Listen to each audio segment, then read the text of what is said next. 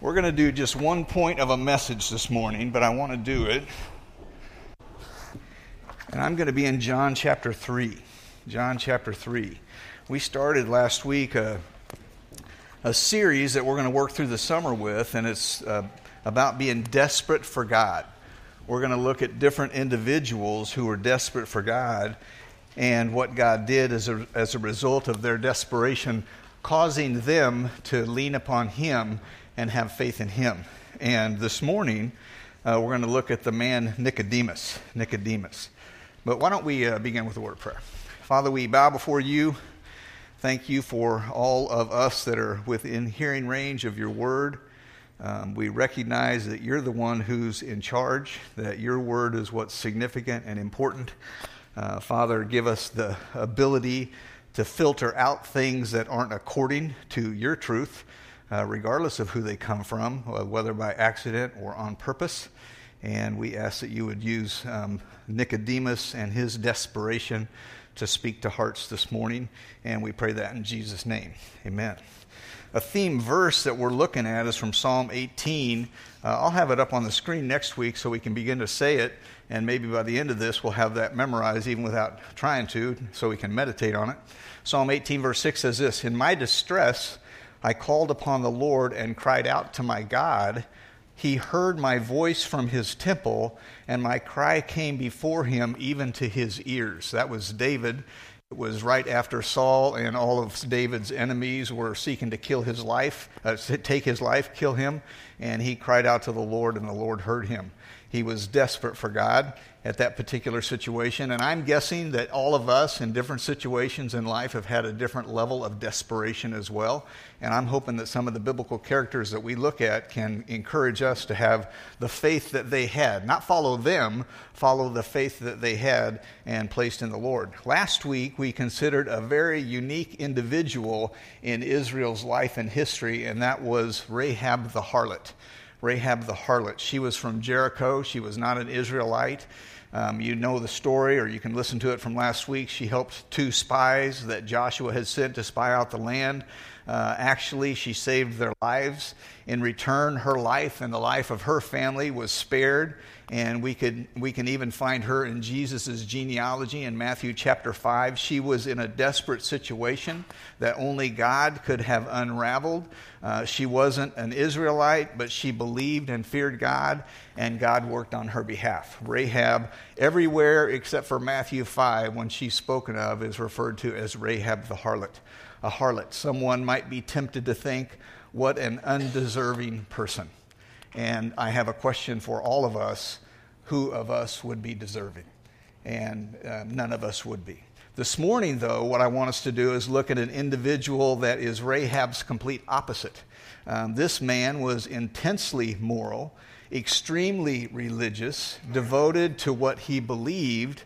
He wasn't right, but he was exceptionally devoted. He was too tied up in the law, but God got a hold of his heart, which is seen in his life pursuits, that he was devoted, seen in his life pursuits and the responsibilities that he bore. Nicodemus is his name. He's the one we'll consider this morning. We won't do all of these this morning. We don't have time. We encounter him 3 times in the New Testament. 3 times in the New Testament. All of them are in John's Gospel. John chapter 3, John chapter 7, and John chapter 19. Everything we know about Nicodemus we can find in the Gospel of John. This morning, what we're going to do is just look at the first encounter, and it's a message and will be fine all by itself. The first time that we encounter Nicodemus is John chapter 3, and it holds John chapter 3, probably the most famous Bible verse of all time, anywhere, all of the time, and it's power-packed, but let's work up to that. John chapter 3, verse 1 says this: "There was a man of the Pharisees named Nicodemus, a ruler of the Jews." I want us to spend a little bit of time in verse 1 and the first half of verse 2 because it helps us understand something about this man Nicodemus. There was a man of the Pharisees named Nicodemus, a ruler of the Jews. This verse describes Nicodemus as a Pharisee. We know the Pharisees, I'm quoting, as a group of Jews who were particularly focused on keeping the letter of the law. They were religious, they were devout, even their additional law, so they had added to what Moses had given and were more focused on what they'd added to than they were the original intent as well. Because of this, they often opposed Jesus throughout his ministry. Ultimately, in Matthew 23, Jesus would denounce them because of their legalism. Nicodemus was a man of the Pharisees, a ruler of the Jews. That's the second thing that we learn about him. It tells us that he was a ruler of the Jews. Chapter 7, verse 48, we won't make it there today, but chapter 7, verse 48 reinforces this idea that he was a ruler of the Jews. There, the Pharisees, especially the rulers, are saying to the crowd, verse 48, have any of the authorities or the rulers or the leaders or the officials, have any of the authorities or the Pharisees believed in him, referring to Jesus? But this crowd that does not know the law is accursed. And so they belittled the people that they were speaking to rather than leading them spiritually. This crowd that does not know the law is accursed. Nicodemus, who had gone to him before at night, who was one of them, said to them, does our law judge a man without first giving him a hearing? And so these rulers, the Pharisees, or the rulers of the Pharisees, the leaders, the officials of the Jews, were a group of people known as the Sanhedrin, okay? The Sanhedrin. It was a group of 70 men. It wasn't a self-imposed position. It actually began with Moses and then continued throughout Israel's biblical history, even a little through the New Testament as well, a little bit after the New Testament, and then Rome ultimately undid the Jewish Sanhedrin because of their opposition to the Roman rule.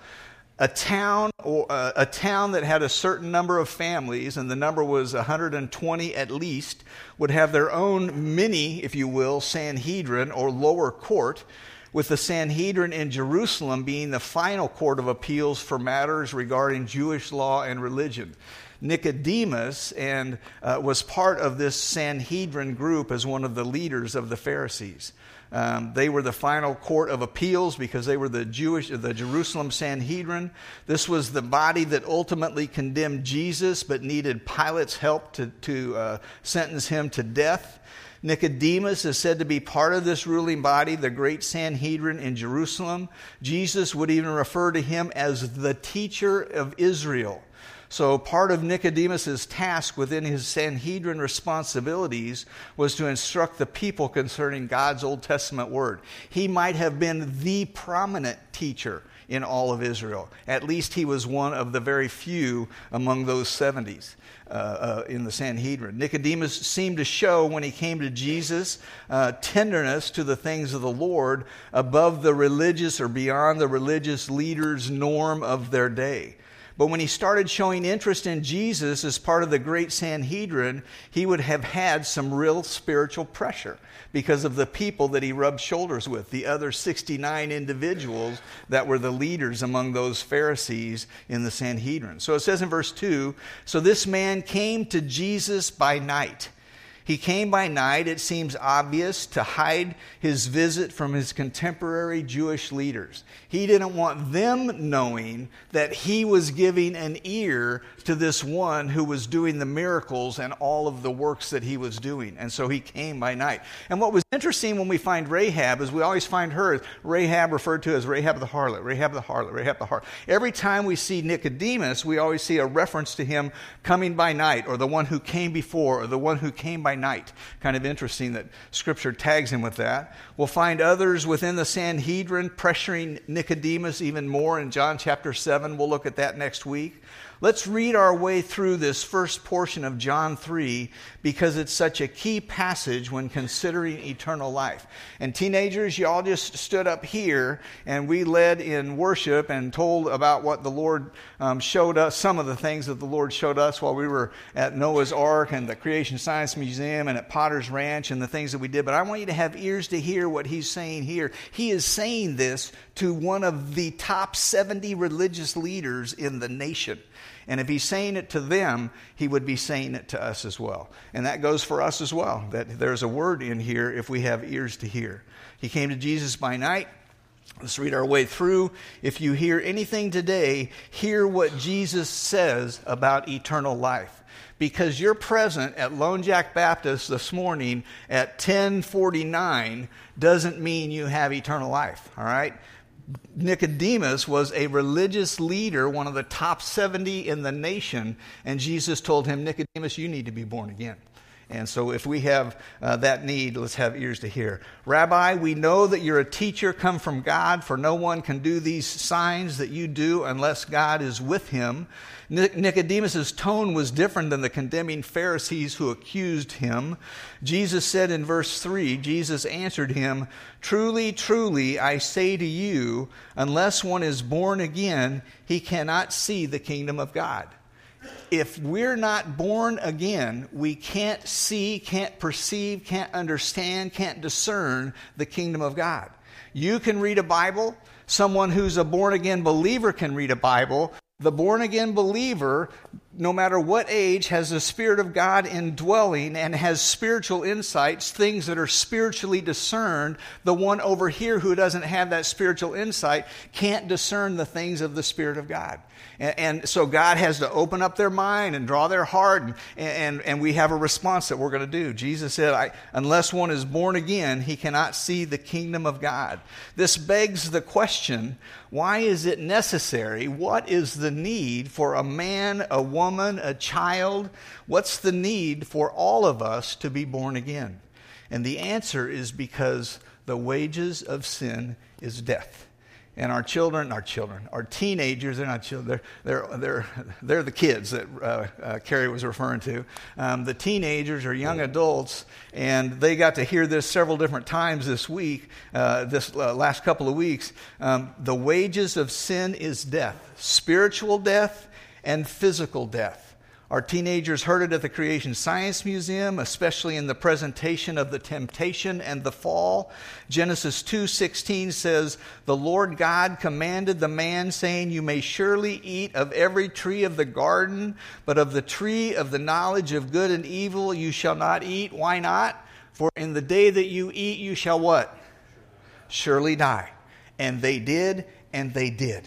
And so we might think, okay, they did, and they died, and they started dying physically, and God separated them from the relationship with him immediately so that they wouldn't eat from an eternal tree. The reason I've done so many funerals in the years that I've been in the ministry is because of this. In the day that you eat thereof, you shall surely die. And even if it's a funeral of someone who walked with the Lord, who had a testimony of knowing Jesus, the reason they're dead is because of this. And the reason we need to be born again is because death hovers over us because of our break in relationship with God. It began with Adam. That's just the physical part. Spiritual death, separation from God also came. The reason there's a need to be born again, what Jesus described as spiritual birth, is because our spiritual death, man's spiritual separation from God. Every single person in this place, in this city, in our state, in our country, around our world, apart from Jesus, are separated from God. He is our only hope. He's the door. He's the light. He's the only one that opens the way that I can be redeemed and forgiven of my sin, or you as well. And it doesn't matter whether you believe it. It's just the truth, period. And one of these days, you're going to believe it. And I hope you believe it before it's too late. You might say, I wasn't in the garden. I didn't eat the forbidden tree from the forbidden tree. Look at the law of God. More than adequate, James told us. We just worked our way through the book of James. The law of God is more than adequate to show us that we are all law breakers. And we don't have to break a half a dozen. All we need to do is break one of them, James says. But likely, most of us break a half a dozen apart from Jesus. Jesus is saying to this cream of the crop Pharisee, one of the 70 most influential individuals in the nation, the teacher of Israel, unless one is born again, you cannot see the kingdom of God. Cannot see doesn't just mean you don't get to participate or go there or be in heaven when you die. You just you don't get that. You can't even see or understand what it's about. 1 Corinthians chapter, apart from the Spirit of God enlightening us, and through the truth of the Word of God, which is alive. 1 Corinthians chapter 2 says this, the natural man does not receive the things of the Spirit of God. They can't. Spiritual things are spiritually discerned, and we have to have the help of the Spirit of God. Chapter 3, verse 4, Nicodemus said to him, how can a man be born when he's old? He's understanding only the physical, isn't he? Because he can't see the kingdom of God. He doesn't have that capacity. God has to open a person's eyes, and Jesus is in the process of helping Nicodemus have his eyes opened. Can he enter a second time into his mother's womb and be born? And Jesus answered, truly, truly, I say to you, unless one is born of the water and the Spirit, he cannot enter the kingdom of God. I think that because water is used in this context with the verse before and the verse after, water is referring to physical birth. Some people have a little bit different opinion, but I think he's talking about physical birth and spiritual birth, because then he says, that which is born of the flesh is flesh, that which is born of the Spirit is spirit. Do not marvel, Nicodemus, ruler, teacher of the Jews. Do not marvel, don't be surprised that I say to you, you must be born again. This religious elite, you must be born again. And if Nicodemus needed that, how much does Jerry need that? And if I need that, we all put our pants on the same way. We all need that. You must be born again. Every one of us, we must be born again. It's not a Baptist thing. It's a God thing. There must be a spiritual birth in order to see the kingdom of God. And that isn't just about I get to go to heaven when I die. It's about having eternal life now and having a confidence in it, not an arrogance because of it, having a confidence in it and living pleasing to the Lord now. There must be spiritual birth in order to see the kingdom of God. Verse 8 says this, the wind blows where it wishes, you hear its sound, but you don't know where it comes from or where it goes. So it is with everyone who's born of the Spirit. One commentator writes, the Lord illustrated his point with a familiar example from nature. The wind itself cannot be observed, but the wind's effects can be observed. The same is true of the work of the Spirit. His sovereign work of regeneration in the human heart can neither be controlled nor predicted. But yet its effects can be seen in a transformed life of those who have been born by the Spirit. You must be born again. And when you are, you're going to have the fruit of a relationship with the Lord. There's going to be love and peace and some of the things that the teenagers sang about today. Nicodemus said to him, how can these things be? It's almost like he's saying, what are you saying, Jesus? What does this mean? And Jesus answered him, are you the teacher of Israel, and yet you don't understand these things? One of the highest spiritual positions, and you're not getting this? Jesus is saying this is so basic, so elementary, so essential to spiritual life, and you don't get it? Jesus adds to Nicodemus's desperation in a need for God. Nicodemus came to talk to Jesus at night just to find out who he was, what he was doing, and what a conversation it was that night. Truly, truly, I say to you, we speak of what we know. Jesus said, verse 11, bear witness to what we've seen, but you do not receive our testimony, speaking of them as a whole. If I've told you earthly things you don't believe, how can you believe if I tell you heavenly things? No one has ascended into heaven except he who descended from heaven, the Son of Man. And as Moses lifted up the serpent in the wilderness, so must the Son of Man be lifted up, referring to his death and how he would die on a cross. And then he says that whoever believes in him may have eternal life. The requirement for eternal life isn't that I clean up my life and then do the very best that I can for God. The requirement for eternal life is genuinely having a biblical belief in Jesus, and then I have eternal life, and then God's Spirit begins to work on the inside, and the end result is that my life gets cleaned up. There's a difference in that equation. One is Jesus and I clean up my life equals eternal life. The other is Jesus and believing in him equals eternal life, and then he's going to clean up my life as a witness to the work that he's doing in my heart. That's what eternal life is. For God so loved the world, verse 16, that he gave his only Son, that whoever believes in him should not perish but have eternal life.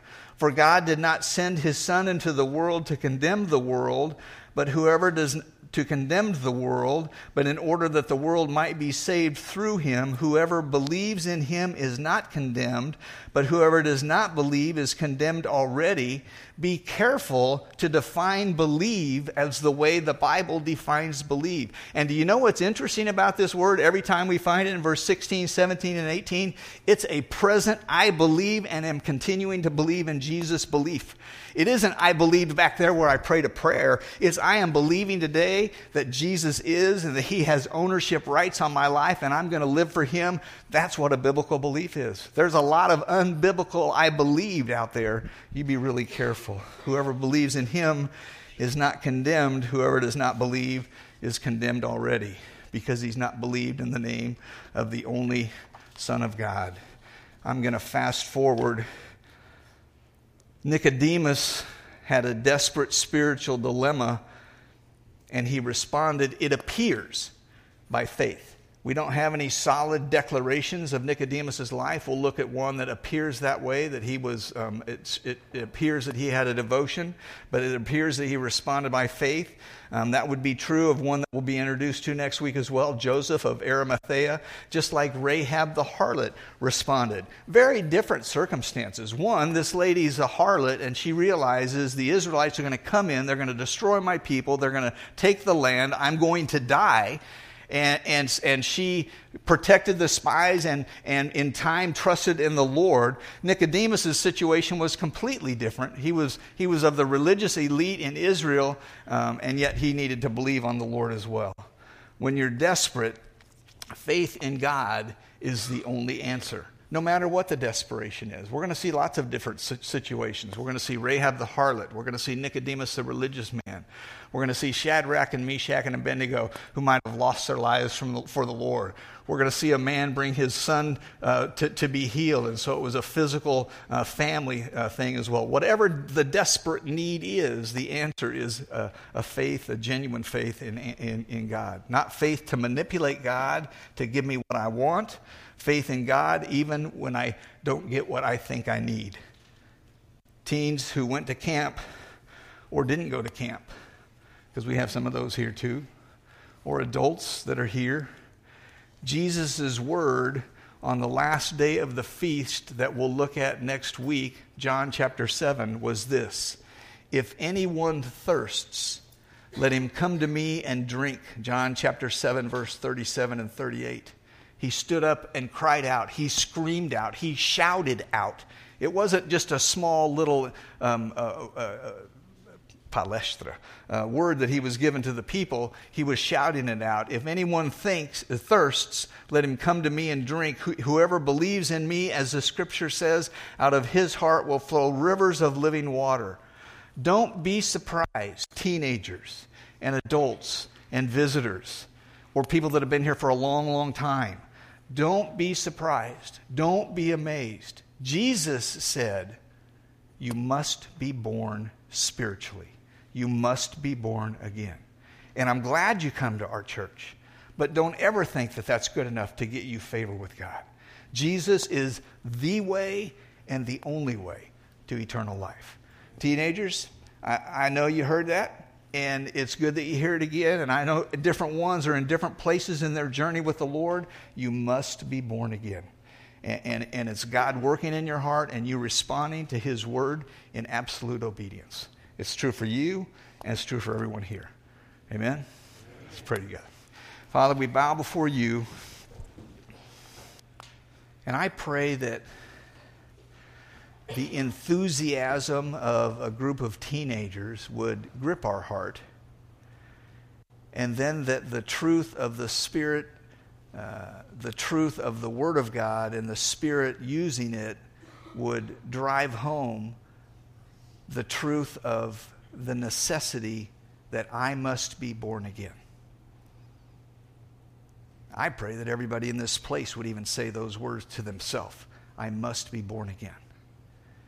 And there isn't any other way to peace with you.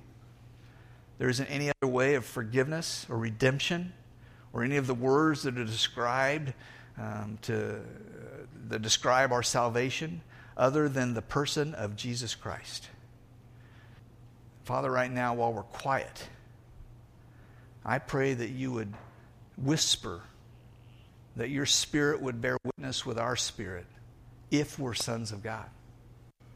And if not, I pray that you would trouble us, just like you troubled Nicodemus, just like Jesus hit right where the need was.